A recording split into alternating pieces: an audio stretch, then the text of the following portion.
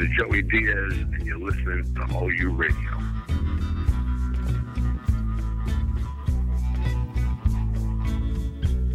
You're beautiful, baby. Thank you for your time, guys. I love you guys.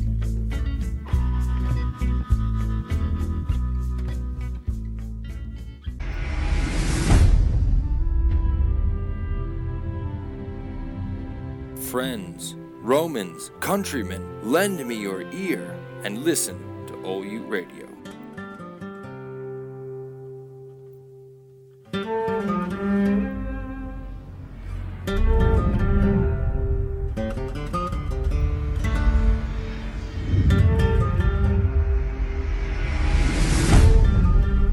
This is Rebecca from All U Radio. Tune in and catch the show live every Tuesday night from 6 to 9 p.m. or catch it after on demand at kuradio.org.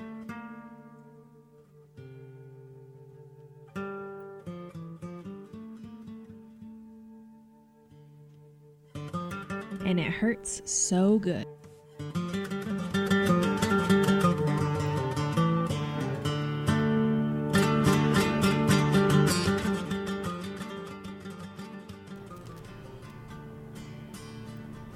Hello, listeners. Welcome to All U Radio with your hosts, Rebecca and Sasha.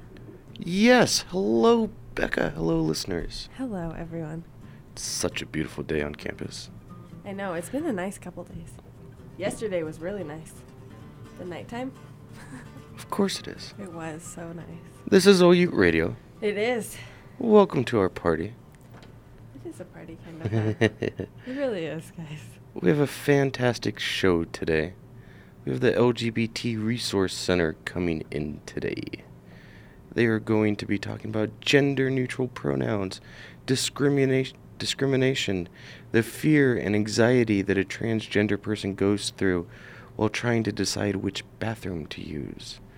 We are going to talk about the Resource Center specifically so that gay and non-gay students know that you can get emergency loans, food cards if you haven't eaten a meal, and all things at the U. We'll talk Pride Week a little. Yes, tomorrow is weekend. Pride Week from 6 to 8. Johnny McKeon will be marching with the ABC News Corporation. Are you going, Becca? Yeah, I'm supposed to be marching in the Pride Band. That's right. I just had to get my hands on the right instrument. It's always a struggle, right? Towards Triangle. The end. Yeah, the triangle, for sure. Because I don't have all the instruments I've ever marched on. I don't own one. And my saxophone is in St. George. Yes. So I was like, I'm instrumentless. But usually we can, between the whole band and then some, we can usually scrounge up some extra instruments for those of us who are without. We have so many talented people coming into OU Radio over the next You month. should give us a small recap. Do I want to? Not a recap. So, okay, let me pull. Upcoming cap? There's been a couple of changes, but I mostly know what's going on. So on Tuesday, we have Nick Marks coming in. He's a blogger, a geek guy. I think he's on the Geek Show, Big Shiny Robot. That's from 6:30 to 7:30. After that, we have P-Rama, Patrick Ramirez. The one, the only. But he's got a guest coming in, too. Andy Gold. Oh, no, it's going to be so funny. 7:30 to 8:30? Yes. Or whenever we finish? Yeah, till we close it down or get fired, one or the other. That's going to be, till they kick us out. Oh, and Andy's going to have a problem, too, because I think that's a Michael Jackson-themed show. Yeah, it is. I provided some good names for that one. Let's see if the funny men can moonwalk as well as I can. We'll have to upload an Insta video this time. So the following Thursday, we have a very serious show. We have Mark Van Heusen in.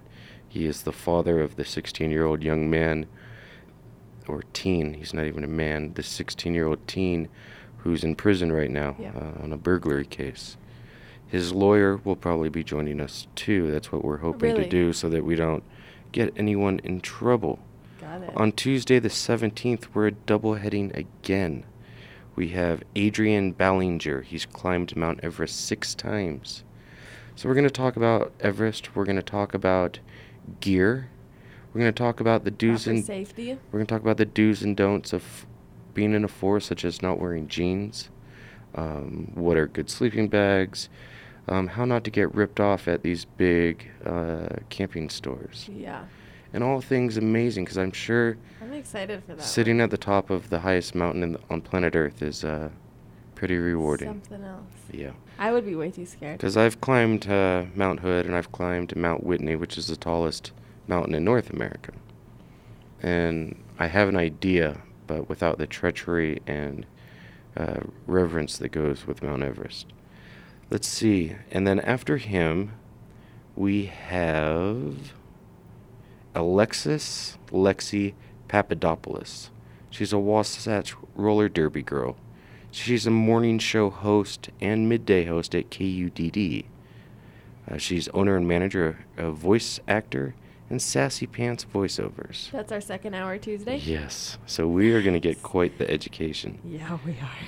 And then we have the great Senator of Utah, James Jim DeBacchus, coming in.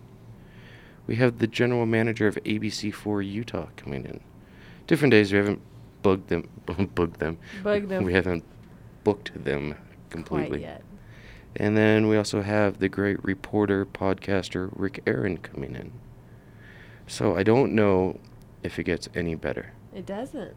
And then this weekend, we're going to Wise Guys. We're going Come find us. on an OU radio field trip. And I was talking to our friend Patrick Ramirez last night. And we're going to try to find you a Queen's throne so you can sit with all the comics. Yes. Our selfie is going to be fantastic. I'm really excited for the selfie with Joey. And so here's going to be my pitch to Mr. Diaz. I'm going to ask him if I can come out to California and do an hour podcast with him. I'll bring my equipment. I'll take him out to lunch. We'll go sit on a beach. And he'll just give us some wisdom, because we had a fantastic conversation with him. The audio wasn't the best. And it was just the tip of the iceberg. But he's so smart. And Yeah. the education that he'd give to the young people on this campus, I think, is needed. And my parents live out in California. Maybe we'll both go so that you can meet up with my mom. Yes. We can go look at UC Santa Barbara. And we can meet up with Mr. Diaz and maybe meet Joe Rogan and get him in there too. So big things coming up. And then we got to start working on our David Grissman field trip for Seattle. Mm-hmm. Or we might go to Thailand and adopt 6 kids. We're not Yeah. sure on that.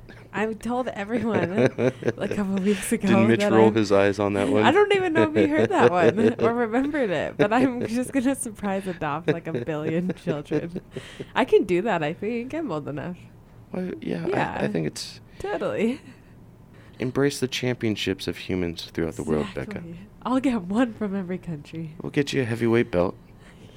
And so I can carry all the children. Yes, chillin'. Oh, yeah. The herd. The herd. The Shalander clan. It'll be glorious. I'm excited for this weekend, though. I've never been to Wise Guys. I've only heard about it for, like, months from people who ship Wise Guys pretty hard. So, it'll be a good... It's such a fun experience, and now that you know all the comics, like, I'm excited. you're gonna get the special treatment, and boy, are you gonna be hit on a lot by everybody I am there.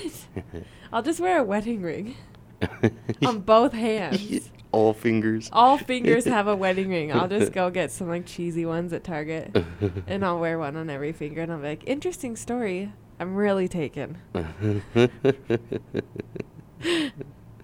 like it, Becca. Ah. So, go to Wise Guys. There's 2 shows on Friday and Saturday. 7:30 show on both days, and then 9:30 shows. They're all going to be very good. Yeah. Do you think it would be hard to do 2 shows in one night? Yes. I think it would be. Because you just, like, did your thing, and you're like, yeah, that was good, did it, no mess-ups, I feel good about it, And then you crowd got was to amp up right away. Yeah, and then you got to, like, get going. How long are the shows usually? Like, how much downtime do they have? Usually 60 minutes. Total. Well, no, they're probably an hour and a half because you have an opening act. And then... Because it's a restaurant, too. Yeah. So I can get food? You can get food. I bet they have nachos, and I bet they're so good. So That's my go-to. I know that they have pizza that's good. I think all their food's good. They got great hamburgers. They got beers. I don't I don't know if you can get liquor, but you can buy beers, and they're like $4 a beer. They're not overly expensive. But I certainly enjoy. I think Christian Piper's opening up for him too. Is he? Yeah. He was. I'm not positive. Yes, he is. They're all funny. And Keith is the owner over there, and he just started a midday sport talk show at ESPN 700. And he's awesome. Like, Have it's you so... listened? Oh, yeah, I've been listening the last 3 days because I was kind of unemployed for a little bit. Not that I'm not... I'm employed with the Pac-12, And but... the big news. Oh, the big news. A child got his dream. When I was 6 years old, I wanted a job in radio. And then. Today I got hired by Clear Channel to do some producing for them. And clapping. you know what the weird thing is? They were so excited that I signed. They were? Yeah, like, they wanted me. They knew who I was, and... Because I walked in there, and I was like, what it is. Oh, what it is. Why am I in this... guys. Gosh, the building's beautiful. I walk into this building, we're in this big corporate thing, and I got, like, a lady and a guy to my right and left, and I'm sitting right in between them, like, at the head of the 90-foot table, feeling like The a boss. intimidation table. Yes. And I said, first of all, before we go anywhere, you need to know that I'm a Pac-12 guy. Mm-hmm. They go, well, we want you to be a Clear Channel guy, too, and we'll work around your schedule. And I said, fantastic. They go, we usually don't sign people the day of an interview, but here's your contract. Sign it. And then you did. So it's a done deal. Dude, the stack of papers must have been 200 pages.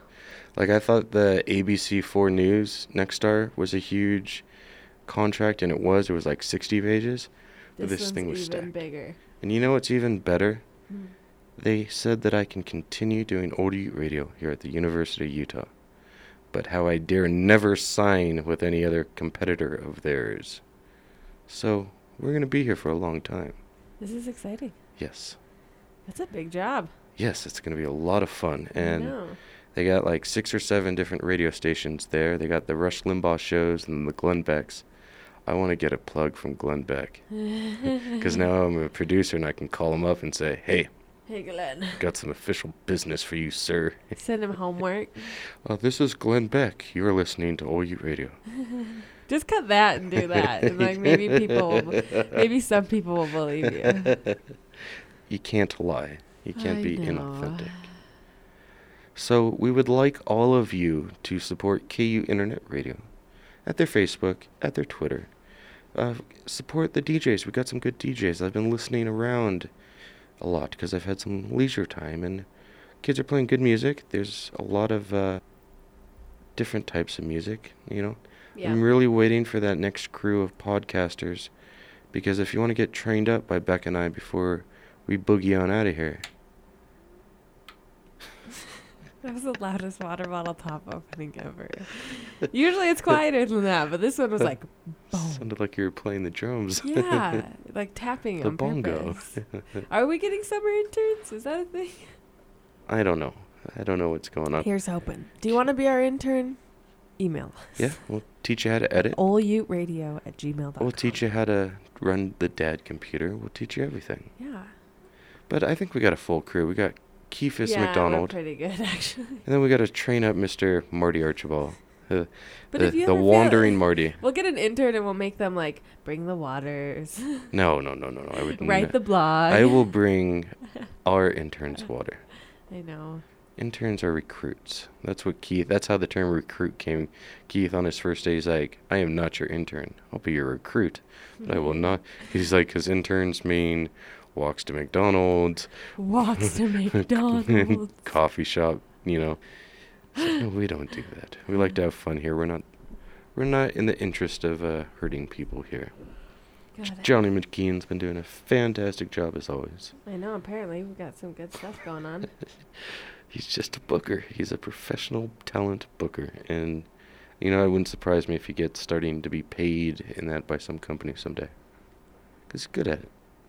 I don't know how. I don't know what type of sorcery and What wizardry he methods? does. Yes. Maybe we could get him a recruit. Because it's agonizing for me to... That's a good idea. Get Johnny a Johnny, recruit. we're going to get you an assistant. Yeah, we are. And, you know, we'll get you a shoe shine machine. We'll hook you up, bro. Because you do so good here. It'll be great. Yes. So, what do you want to learn today about the LGBT community? I kind of just, honestly, I only knew that the resource center was here because I'd walked past it once or twice Mhm. on the way to the Crimson View restaurant. But I'd never even really been in there, and I honestly didn't know. I mean, I really still don't even know what all they do.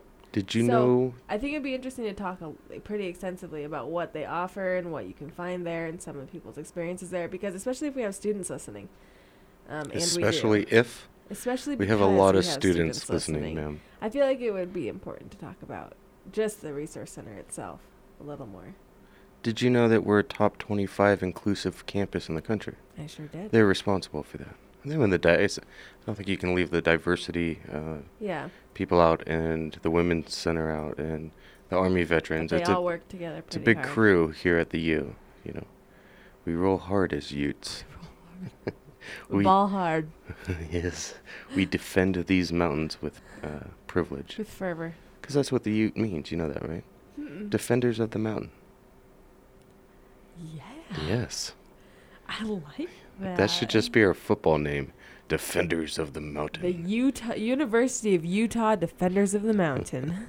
That's way more intimidating, Take that, you political PC junkies. right? We are the defenders of the mountain.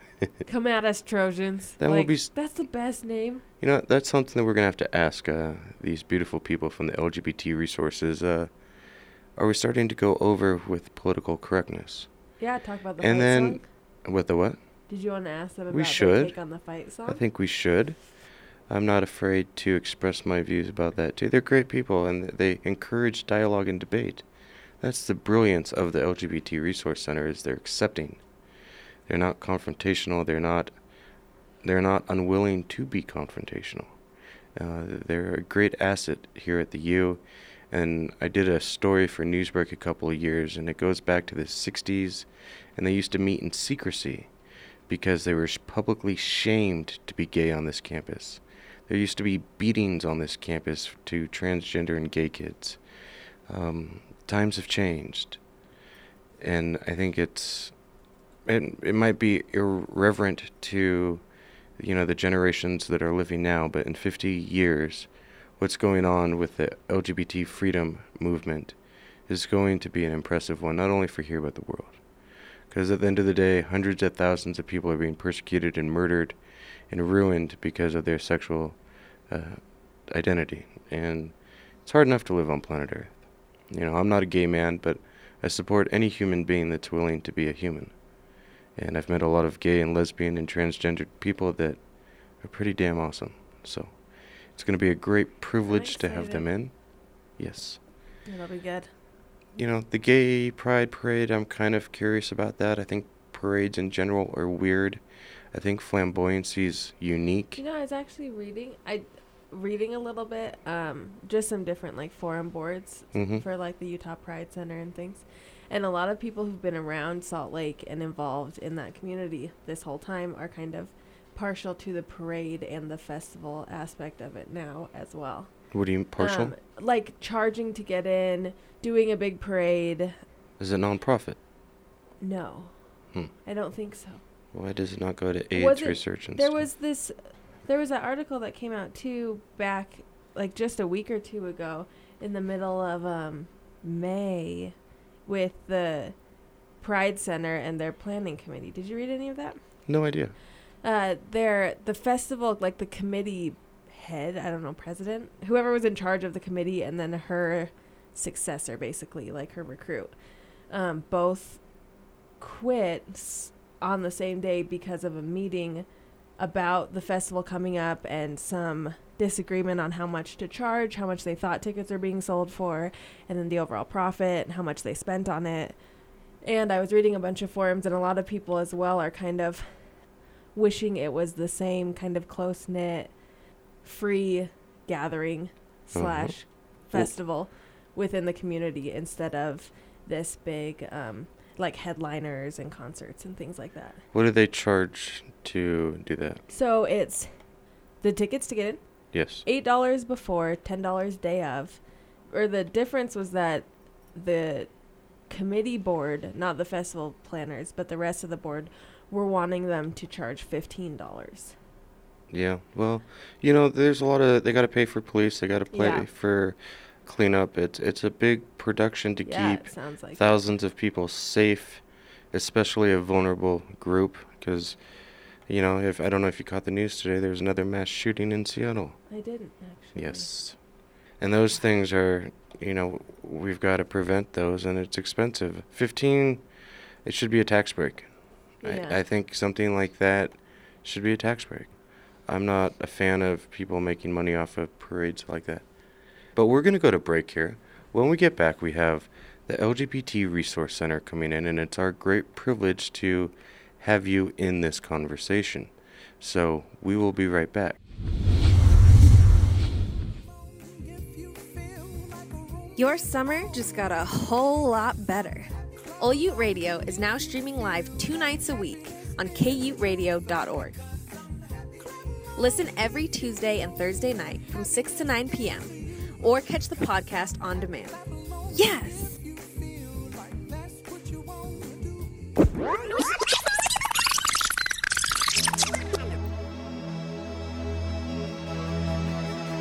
I'm DJ Solar at the University of Utah, and you're listening to K-Ute Internet Radio. Radio for students, by students.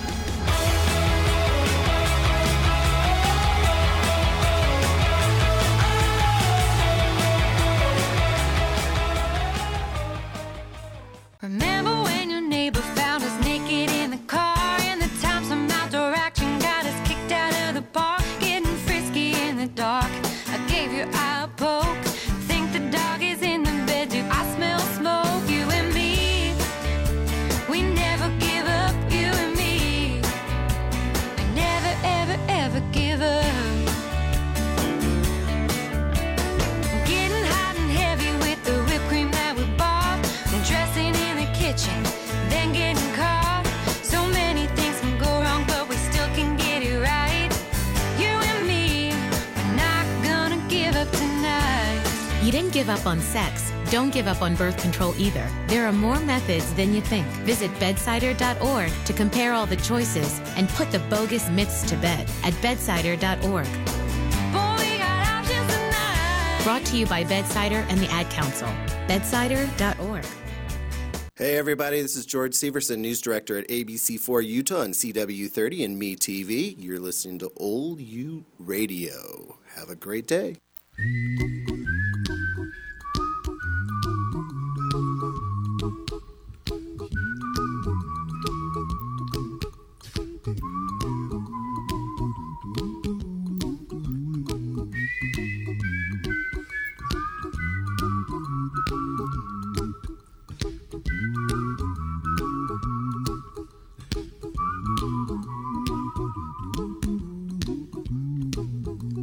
Here's a little song I wrote.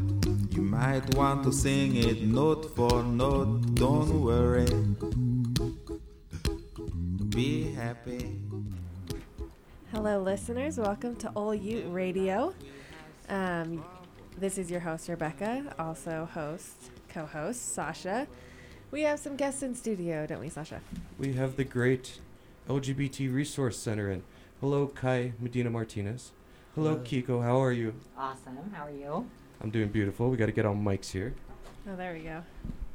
We're all set up. There we go. So I bet you guys are pretty hectic with Gay Pride coming into Salt Lake this week. Yeah, we've been doing a lot of preparations. We hold a booth throughout all of the Pride festivities, and we also take part in the parade and we do tabling along with button makings and also just kind of marketing and outreach with students about when it is U of U Campus Pride, which is in October. We have a week-long Pride with events throughout the whole week along with a gala at the end. What is the LGBT Resource Center? Because I imagine of our 20,000 plus students, a lot of them don't even know that there's an LGBT Resource Center here on campus. Right. The LGBT Resource Center here at the University of Utah opened its doors in 2002. And it happened due to the fact that our student body, as well as faculty and staff, is becoming more and more diverse. There's been a group on campus since the 70s, a student group that addressed lesbian and gay issues. And as things have changed to address lesbian, gay, bisexual, transgender issues and concerns, as well as queer, questioning, ally, asexual, intersex issues regarding students feeling included on campus, as well as safety issues, the center opened in 2002, and we see a lot of different students, and we do a lot of different services, and what type of services? Well, we have a lot of, so I am Kika Leanne. I'm the training coordinator for the LGBT Resource Center, and we have a lot of trainings that we offer. Probably the most common training that we do is called the Safe Zone Training. That is about a 3-hour training of advocacy and ally building with staff, faculty, as well as students, to work with other students with promoting, empowering, and raising awareness with LGBT students on creating a safe space for them. And that is one of the services we offer just with trainings, but we also have outreach, and we have an outreach coordinator who coordinates panels. There are panels in classes that a lot of professors may ask for, but we've also gone off campus with trainings and panels where it's mostly volunteer-based, volunteers who train, volunteers who come to these panels to try to raise awareness, promote, and empower those individuals. But the LGBT Resource Center itself is a space where I came my very first day actually at this university, just looking for a place where I could just be, and I could be all of me, and that was kind of a place to be. There was a lounge where I was able to meet with people, but also there's a computer lab and library where you can take out books and have printing services as well. And I actually, through someone who worked at the LGBT Resource Center, I was able to find someone to find a healthcare professional to help that could meet me where I was at with my identity. So, when I was a student here, I did a journalism story on the LGBT Resource Center. I interviewed you, Kai Medina Martinez, and I also spent about 15 hours in the library, the Marriott Library, researching the LGBT Resource Center back in the 60s and 70s, even though it wasn't called that, but they met in secrecy. Mm-hmm. There were a lot of people on this campus that were beaten. You know, I don't think it's happened recently, but I know as of 10 years ago, there was violence on this campus because of how people identified with themselves. So there's a long history of this struggle on this campus. How are we today as a campus community embracing the LGBT community? Well, one of the things that we do at the center that I spend a lot of time doing is working on policies and procedures for the university. For an example, one of the things that we've been able to do when students register or are admitted to the university and they do their CIS, which is their profile page, they're able to select it's currently what it's called as a preferred name. So somebody who's transitioning from the assignment at birth to a gender that they feel like they identify and that they feel the most comfortable in, oftentimes they'll change a name that matches that. And so any student can go onto their CIS and put in a name that they would prefer to go by. And for some students, it's for every student to use. So we see it with international students sometimes who have their given name, and when they come to the U.S. to study, they will sure. select a name that. So it's really for any student. But it started, and when it initially was spoken about, for students who are transitioning, who were presenting differently in the classroom than what their name said. So that's one thing that we worked on. So now when students register, when they're admitted, they can go through their CIS, and on the roll, they have to have their legal name there, and it has a preferred name, the name that they want to go in class. So that's one thing that we've worked on. We've also worked on the awareness regarding bathrooms on campus too. We have very gendered bathrooms, and there are individuals who I know, for me personally, and for students that I've worked with, that what bathroom to use has been a source of anxiety, for fear of being asked to leave or something happening to them. And so the awareness of that having bathrooms accessible to everybody regardless of one's But it's not just anxiety, it's of a person holding their urine or whatever for 8 to 10 hours, because it's not just it's fear, correct? Right. Mm-hmm. Yeah, and oftentimes people say, like, I don't go to the bathroom at all day until I get home or I'm someplace, or I'll wake up in the morning and say, okay, I'm going to go to this building, I'm going to go to this part of campus. Where am I going to go to the bathroom? And on our website we have a list of single stall, gender. Like family bathrooms. Yeah, on campus, in the Hospital Health Sciences Research Park and on Lower Campus, so that people can go on there and find a bathroom that they know it's in the vicinity that they can use. It's also for individuals who feel more comfortable, regardless of their identity, going to a bathroom with nobody else. Also, so anybody, and the way that benefits individuals if they need assistance in the bathroom too, somebody to assist them. But you're right, there's some health concerns when you don't go to the bathroom all day, or you have to go from one building to the next, another building to go to the restroom. So it's fear and especially if you have a disability, because we are on a hilly campus. And walking's a difficult thing for a lot of people. In the winter?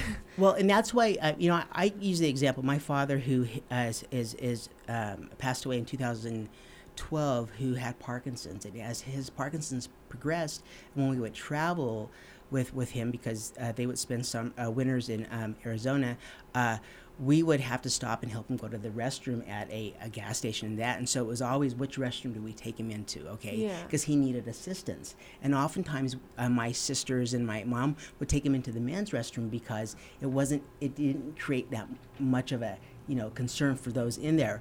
But you're right, for people who need assistance too, that's really a benefit to have that. And so those are some of the things that we worked on campus, is those policies that would assist people who don't identify as cisgender or in ways like that. On Instagram and on Twitter, and I'm just using people that I know on this campus, you see, I haven't seen any hatred or hostility, but you see a picture of the new emblems on these. Are they unisex bathrooms? What's the appropriate term? Are you talking about in some of the newer buildings? Yes. I haven't seen those in the newer buildings, but the ones I've seen have had, there's symbols that people use. Usually for a man they have, and then for a woman they have kind of what appears to be a dress or or family. So I haven't seen some of those new signs, but that's usually, or they might say gender-free bathroom. And they're green, okay, I think. Yeah. And so depending, I haven't seen those, but yeah, in the newer buildings, they have options like that. And so I didn't get personally, but I've seen students and professors take photos of them and then caption, "This is weird. I don't understand why this is happening. I don't like this."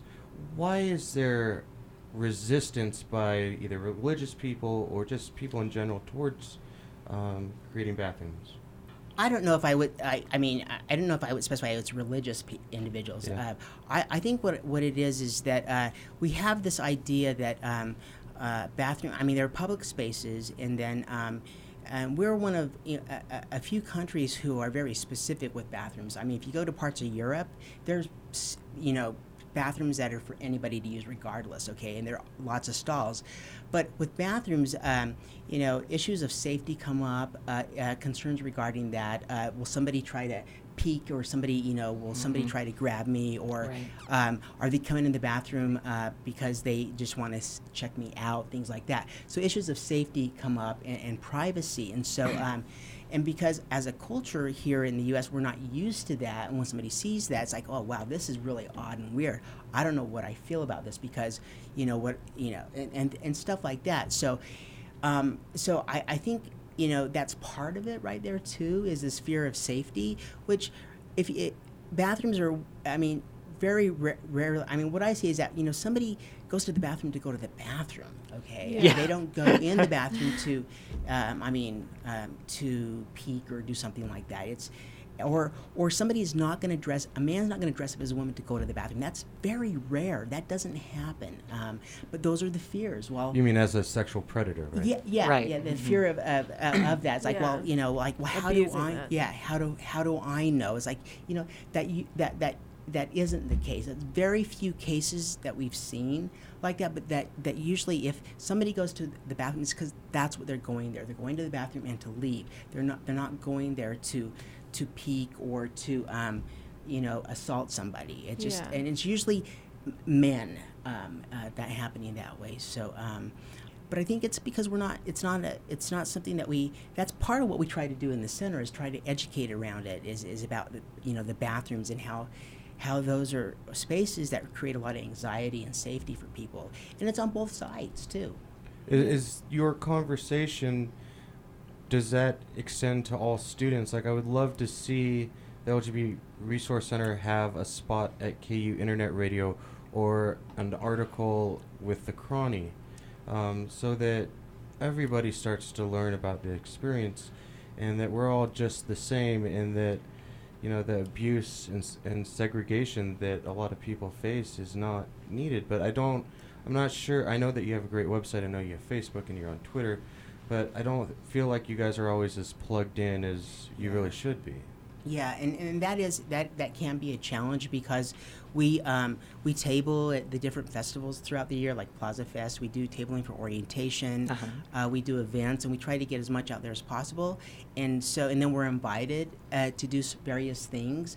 But you're right. It's one of the challenges on a campus this big is to kind of get out there as much as we can. So oftentimes what we rely on when we do a panel in class, when we talk about these sorts of things, for students to then share the knowledge and the information and continue to do that. So a lot of what we do is hopefully that'll be shared and it'll be word of mouth. But you're right.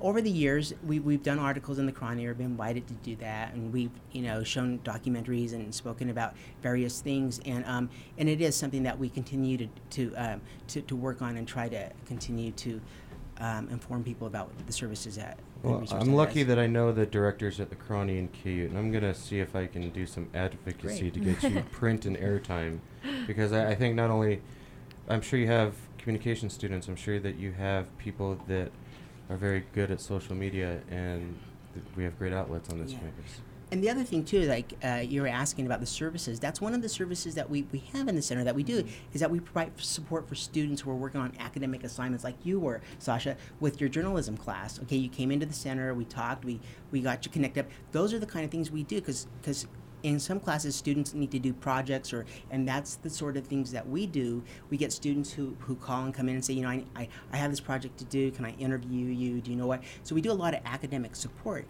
and in the classroom support when we do panels or we go in and do safe zones for professors. So around this time of year, we have instructors emailing us and asking us, what are you going to do next year in the fall so I can put it into my syllabus so students can attend it. So we assist that way too. So there's a lot of different aspects that we do. Yeah.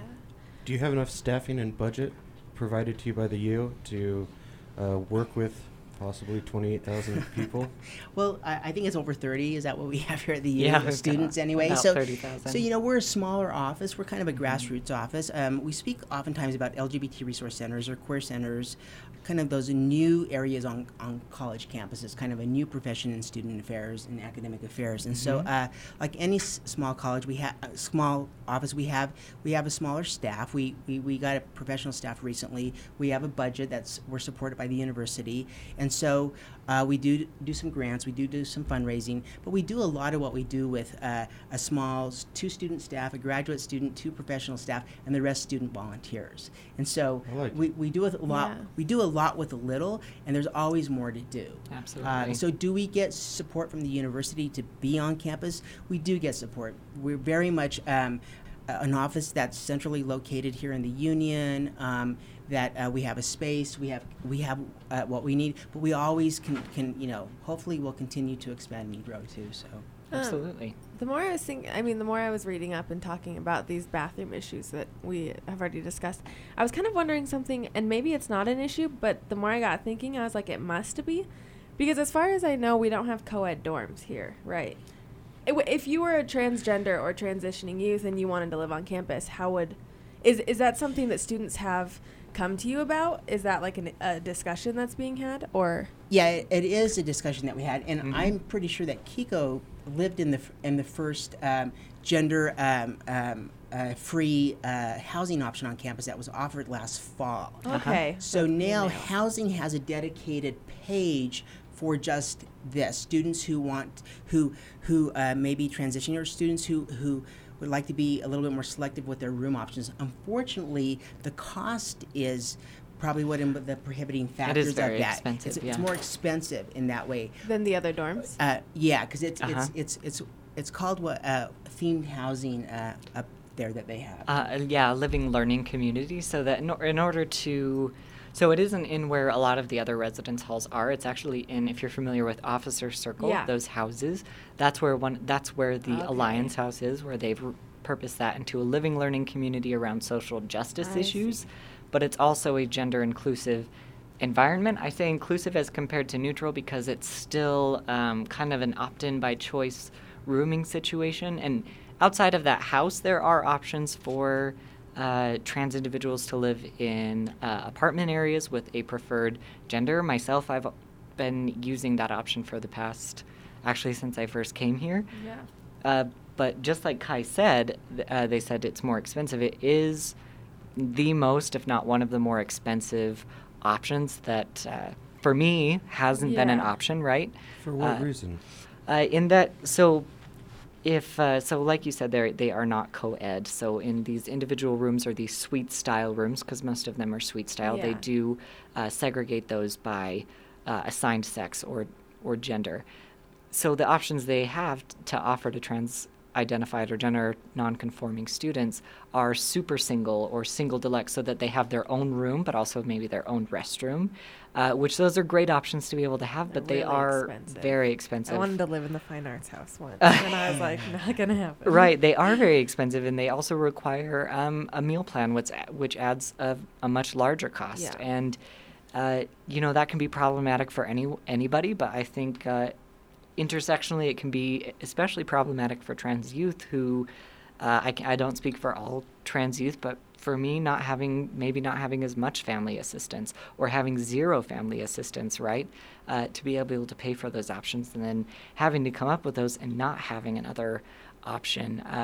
And even though I've worked with housing, and I've worked in housing actually, and I've loved my time there, there are always different ways. There are always better ways to do it. It is more expensive, and also the people I live with now have to consent to live with me, and that is done for my safety. But at the same time, that can create problems with, honestly, feeling a little quarantined, right, and feeling and just not having a gender-free option that I can go to that is a little bit more cost-effective, that I can have that option. So there are options, and Kai talked about them really well, but are there always room for improvement. Yeah. Are there designated scholarships for these types of housing issues? Or can we get alumni to start figuring this out?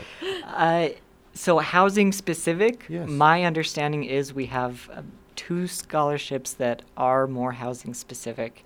So why not 6? But they are not trans specific or gender nonconforming specific. They have to do mostly with socioeconomics and people who would not come to this university if they couldn't live on campus. Yes. Go ahead. Yeah. So there are the LGBT Resource Center provides scholarships every year to students, academic scholarships where it's based on a financial need basis, and the where that money comes from is our annual gala that we do every October. We have a gala usually up at the JCC, and after we pay the bills and everything, then we put it into that fund and we do scholarships. And I think this is about the 5th year that we've been doing scholarships. Mm-hmm. We also have an LGBT alumni aspect to the Resource Center. It's housed out of the Resource Center, and it's about 3 years it's about the third year that when it started, and so we have that option too. But that's a really good question because housing is a sort of an income-generated part of campus, and so that works a little bit differently. So than other parts. in my silly brain, I see on this campus that we have hundreds of athletes that get free housing and board, and I don't like the pedestals that we place at universities or universities in general throughout America. I don't, because really with the amount of money that this university brings in, there is money in the budget to make, even if it's 10 kids' lives easier. I think, you know, it's just me, you know, on a microphone. But before I segue to something different, you talk about the LGBT Resource Center being a resource. Talk to me about if a kid's hungry. Talk to me if they have an emergency loan situation, whether you're gay or straight.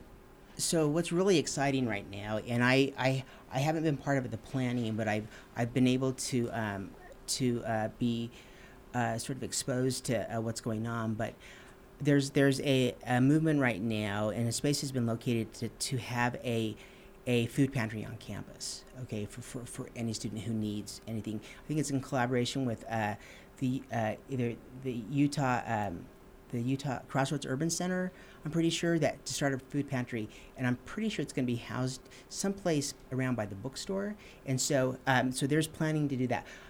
My understanding is that currently we are the only campus in Utah who doesn't have that option.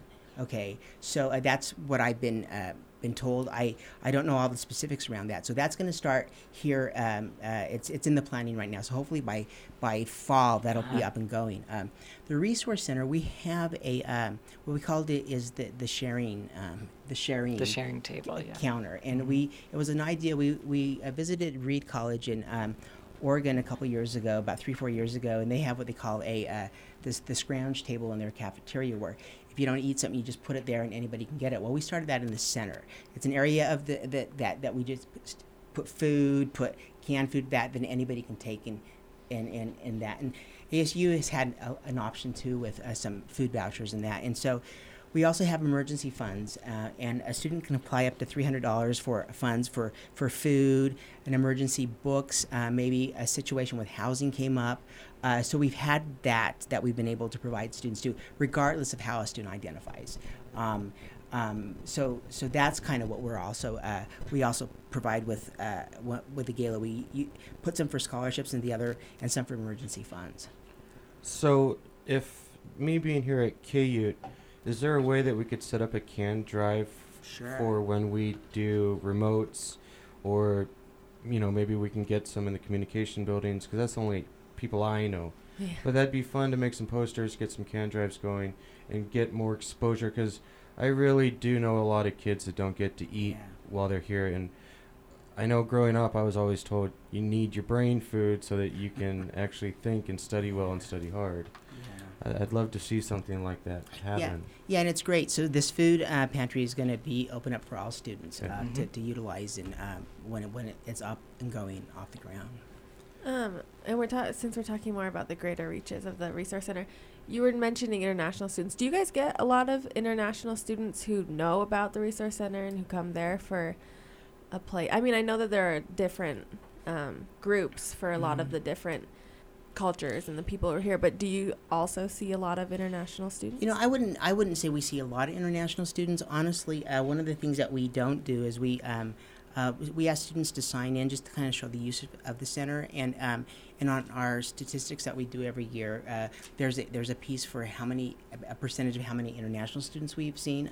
We do see it. We're neighbors with the international center, and so we do some cross usage in our resources in our center. Did you go into that class a couple of weeks ago? And primarily international students in the class that did a Safe Zone training in that class. So we do. Instructors will invite us to do that. They invite us to be a part of some of their events that we're at tabling or giving information. So yeah, we have seen a fair amount of international students. We probably don't see it's a small percentage, but we definitely do see some. So. One of the great privileges I think that you two have is working with young human beings who are coming out of the closet, the proverbial closet. There's a lot of drug abuse, there's a lot of sexual misconduct that young people, straight or gay, but when you're really struggling with your identity, you tend to, in my opinion, really play hard. Uh-huh. What are some of the struggles that you see working with young people with these issues? We're talking about working with young people. Today was there's an overnight orientation where incoming freshmen come in every. I believe that they do this every couple weeks during the summer, and we with the LGBT Resource Center table there. And when you talked about outreach and you talked earlier a little bit about being plugged in, and we certainly do want to be plugged in and outreach as much as possible to any student for either their safety or just a place where they can be themselves. But I've had students who look at the table, and we've got a rainbow flag, and we've got our all of our resource pamphlets there, and I've had parents who look at it and maybe shoo their child away, or maybe they look at us and they're not quite ready to come up to us, and that really depends on out status, right? Because we want to outreach, but sometimes we've got to do it passively because we want to make sure we can meet that student where they're at and that they're comfortable, and that happens, at least in my experience, with personal friends and students that I've worked with and volunteered with. College is a time where that happens a lot, coming out. But it's a very serious issue, like a life-threatening, life-saving situation. And I'm not gay. I have gay friends. But it would seem to me, and I come from a different generation. I'm 33, but when I was growing up, it wasn't cool to be gay. Like, you got beat up. Now it seems more accepting, but it's still, but again, a lot of this society doesn't approve of the lifestyle. Right. Can for people that are listening that are struggling with coming out, which I think is a bizarre term in and of itself, but can you give them any suggestions on how to do it? Some inspiration, any tools that either of you two have learned? In working with students, if I think about this larger LGBT queer movement that's happening locally as far as nationwide, there are some people that are able to be out. Like, let's say me, example, I work at an LGBT resource center. I mean, it would be difficult for me to work there if I wasn't out. Yeah. However, so my point is that when working with students and I don't think it's ever okay for me or really anybody to say just you need to be out to your family. It's just the more people are out, the more the quicker we're going to be accepted, the quicker and all this kind of stuff.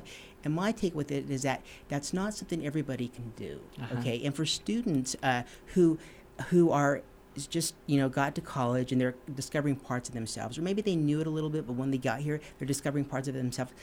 Regardless of what that means, but for students who, with their sexual orientation or gender identity expression, and if they're being financially supported by their family, to be in school, and that's what they're relying on, and being out might mean that's taken away, which will end their college, what they're doing, or the fear of that. It's like, it's okay if you're not out. So I think we got to be really careful when we give the message that we all need to be out regardless in order to kind of be authentic. Because I think being authentic is one thing, and I think you can be authentic and be who you're out, and also be selective in who you're out to, or who you tell. So that's one thing, because it's some things can shift in people's lives and some things don't shift, but they can. Right. So working with students, that's just kind of something that we ask students if they're in the center and they're on Facebook and they're kind of checking in, just to check themselves. If you want to check in on Facebook that you're at the center, go ahead and do that, but don't check everybody else in while you're there, because that's a privacy issue. Regardless, that's just I think we need to be thoughtful about that too. So for the young journalists on campus, is it appropriate? Because this is something I didn't really struggle with, I just chose not to, but identifying a student who's LGBT, is it appropriate to use their name? Or is that just, do you do an anonymous sourcing? Do you just not bring up their name, write it so that, the name doesn't come up? Because it's like you said, what if someone changes their mind in 10 years? What if their dad reads an article or hears something? If that person... that is an individual, absolutely individual basis where every time it is up to that journalist to ask that person, what are you okay with me disclosing? And also, personally, I've been in the Chrony before, and I was listed as a lesbian, female, and that's not really accurate, and they didn't really ask me. They didn't ask me how I identified, but they saw me that when I told them that I was queer, they kind of used a different verbiage there. They also used a pronoun that I don't really like being used, and a name that I may or may not like being used, and those are all really appropriate things to ask. And also, there's need to know and want to know. So is it very specific to what you're writing about? And does that person that you're interviewing, they're good with being out? If it's having to do with, specifically with the LGBTQIA community, then yeah, go ahead and ask them and see if you can meet them where they're at with their identity. But I think it's important to address or differentiate need to know and want to know, right? Like, what do I need to know in order to get this information out to people on this article, whether that be entertainment, opinion, or news, and what do I personally want to know? What do my viewers need to know? What do my viewers want to know?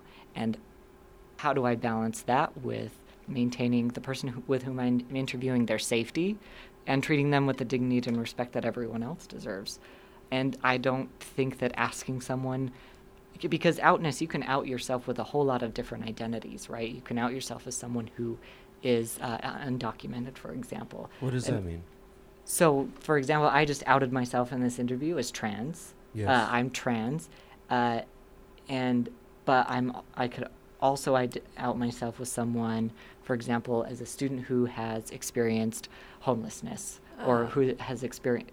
So those kind of identities I keep from, or I can keep from others, or I can hide from others, but I can choose to out myself in other ways. And a very close friend of mine has to choose whether or not to out themselves as an undocumented immigrant to this country. And so it's important to ask those kind of questions to everyone, regardless of their community, to be able to treat them with the dignity and respect that they deserve, and also to just own them, or where are they at with their identity. Is trans short for transgender? Yeah, let's talk about that. So trans, TRANS, and then a little asterisk right after that. So that, yes, that means transgender, but that transgender can mean, for example, like someone who identifies as male to female transgender individual, or female to male transgender individual. For me personally, I go in a lot of places in the spectrum, and that I don't usually put male or female on that, but I just say trans because, and that's my gender because it kind of goes everywhere. So let's go through it. For a lesbian, it's appropriate to call them a lesbian. Is there other acronyms or titles that a lesbian person goes?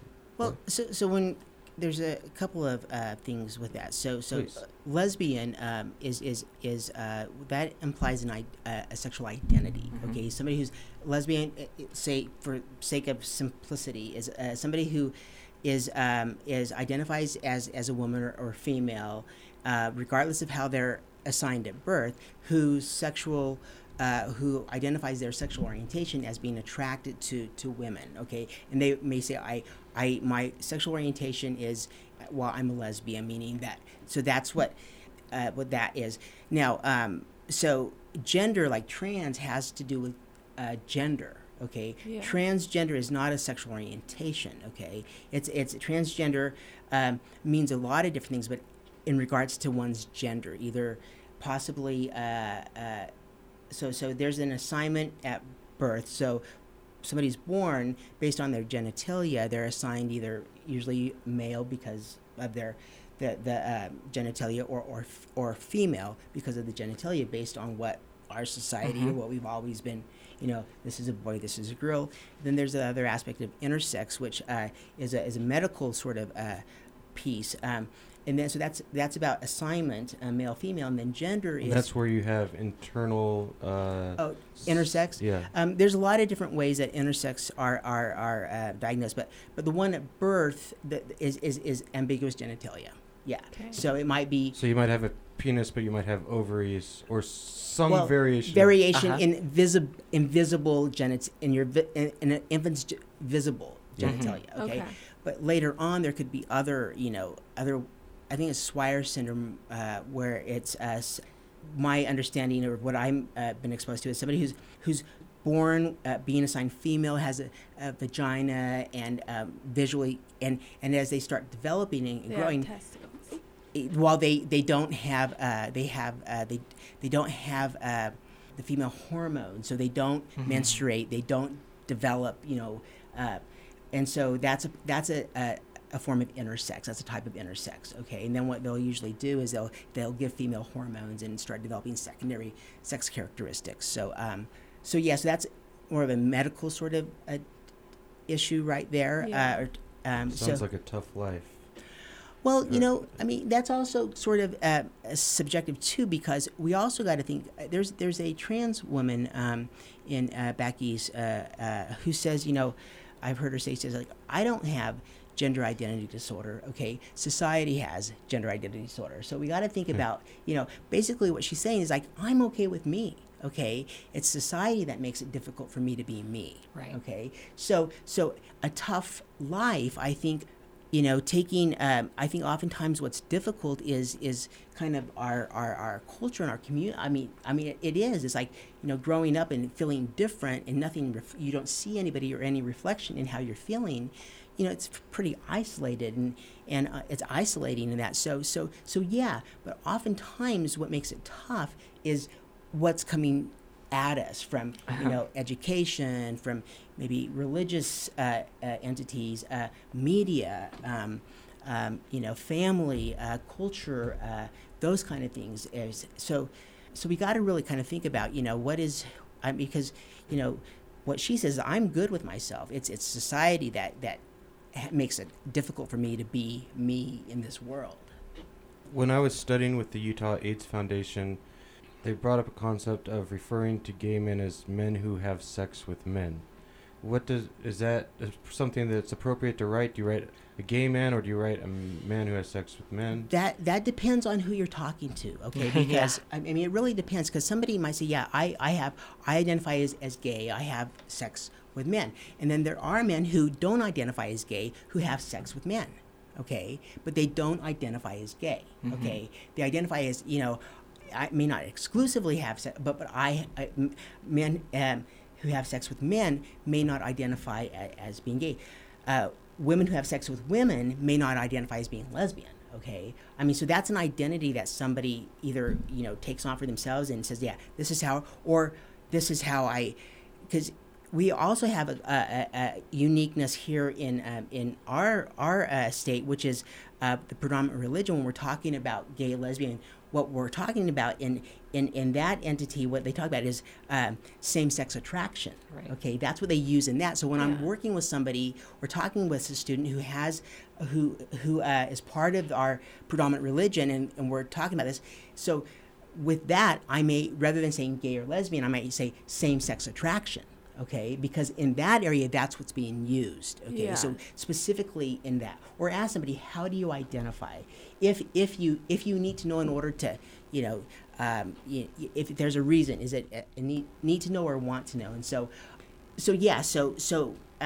men who have sex with men may identify as gay, may identify as heterosexual, may identify as bisexual, may not kind of maybe be in the questioning, but that's a terminology that doesn't imply that somebody takes on the term gay or in that way. Does that? No, it does.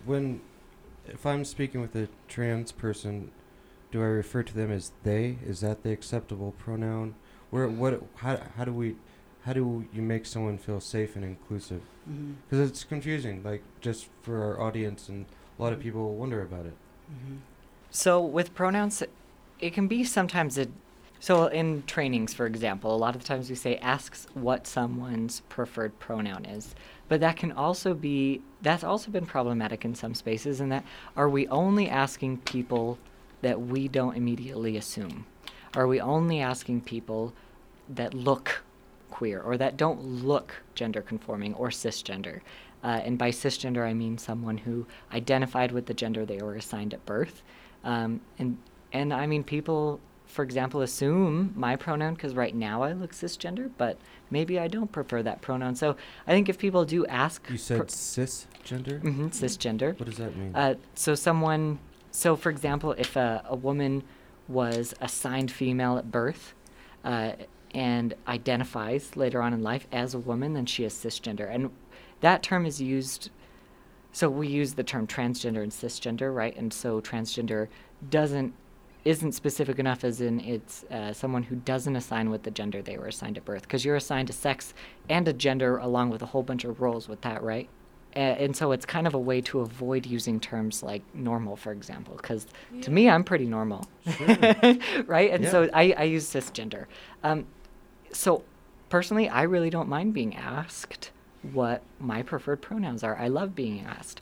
And one specific pronoun is not a fit-all pronoun for a certain identity, right? So so you asked, is they appropriate for trans people in general? I would say no, unless that trans person does prefer the pronouns they, them, and theirs. And personally, when I refer to someone with whom I haven't met, I usually use the they pronoun just because it sounds neutral to me. But there's the she pronouns, the he pronouns, they pronouns.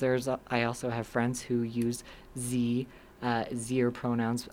And that's an interesting one. Mm-hmm. What can you explain that, or can you guys Can you? Yeah.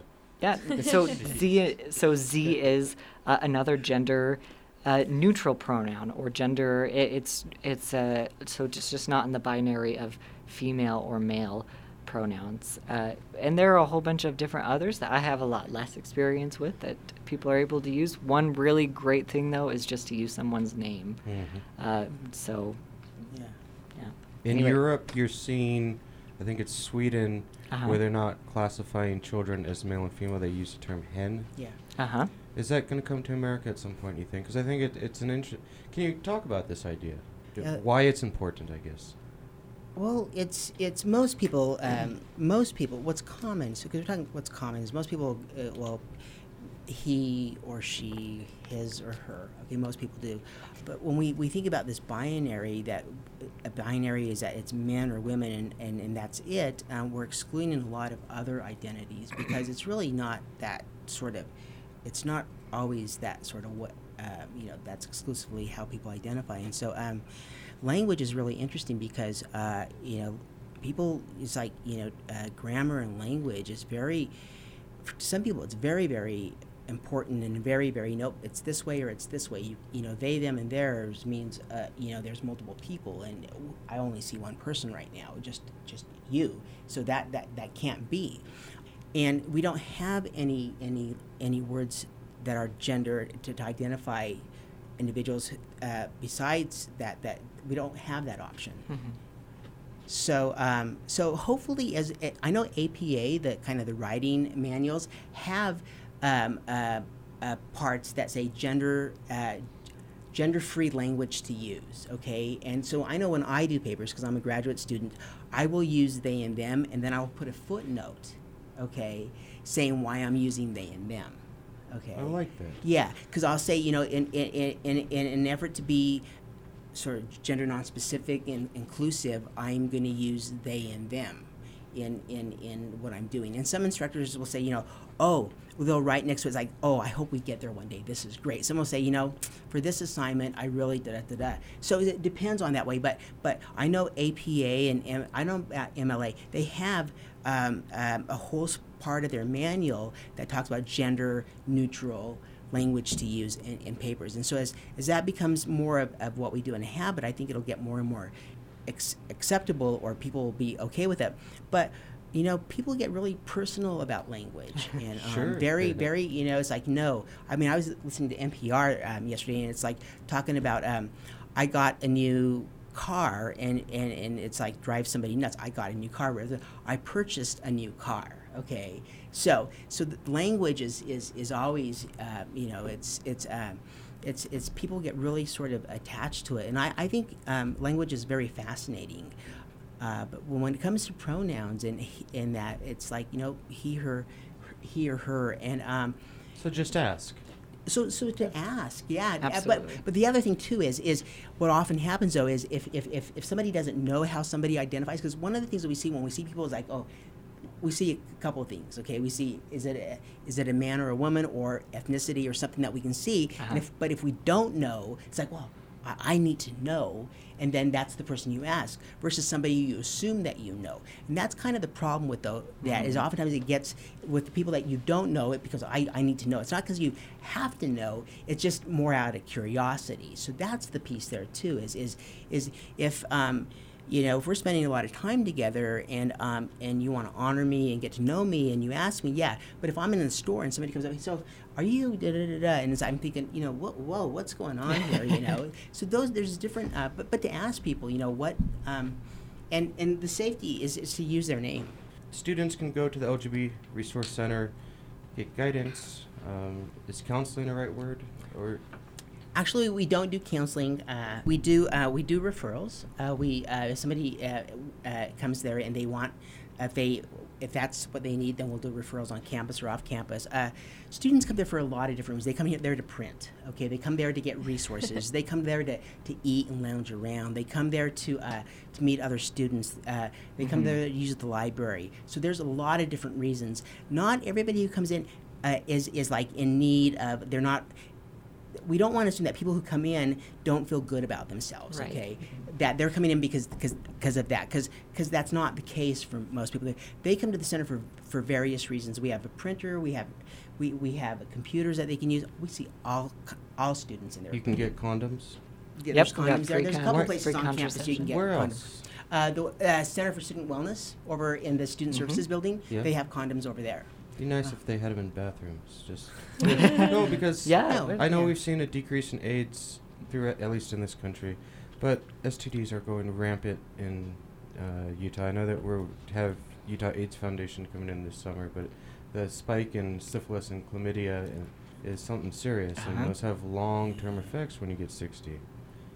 You think sometimes at a universal city that they would be promoting safety in some instances. I know that we have certain colleges and segments that do, but just all the way around would be. Right. I really appreciate the LGBT Center coming in. For someone that wants to get in contact, where can they find you on Facebook, Twitter, and the web world? Absolutely. Or if they want to get in touch with the two of you. So where we are location-wise is we're in the Union, room 409 at the top floor. And our Facebook is just LG, you can do it at LGBT /Facebook or LGBT U of U LGBT at /Facebook .com. Twitter is at LGBTRC. I'm not really sure how Twitter works, to be honest. I don't have a Twitter. But we do have a Twitter, and it's U of U at U of U LGBTRC. And our email is lgbt@utah.edu. And you can also get in contact with either of us through either those emails, through Facebook, or calling us, and we have that website on lgbt.utah.edu. So our number is 801-587-7973. That's impressive. Yeah. With all the 581s on this campus. And that's probably one of maybe 3 numbers that I actually remember. So my office number, that number, and that's about it.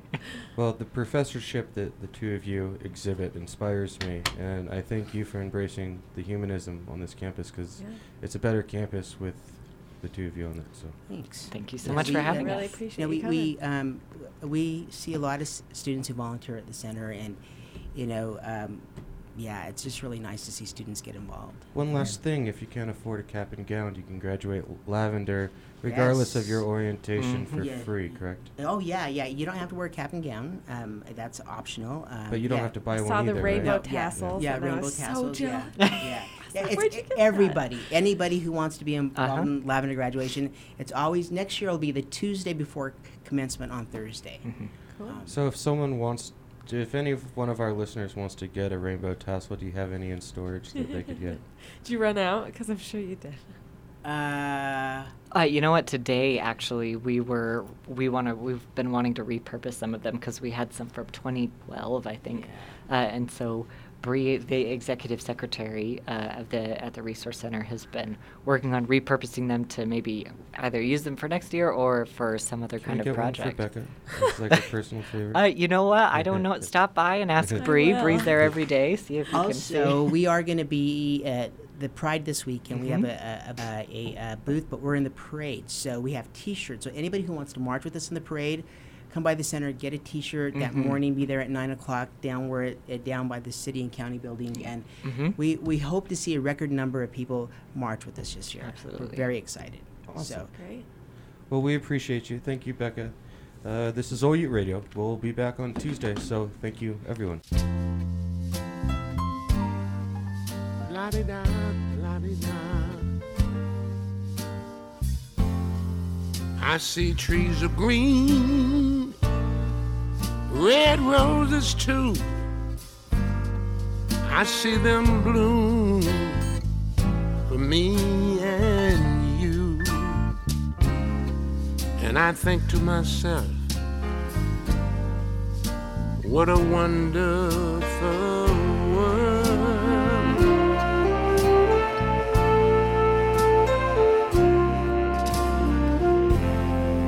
I see skies of blue and clouds of white,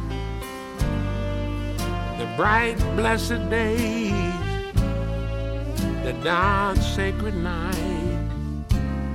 And I think to myself, what a wonderful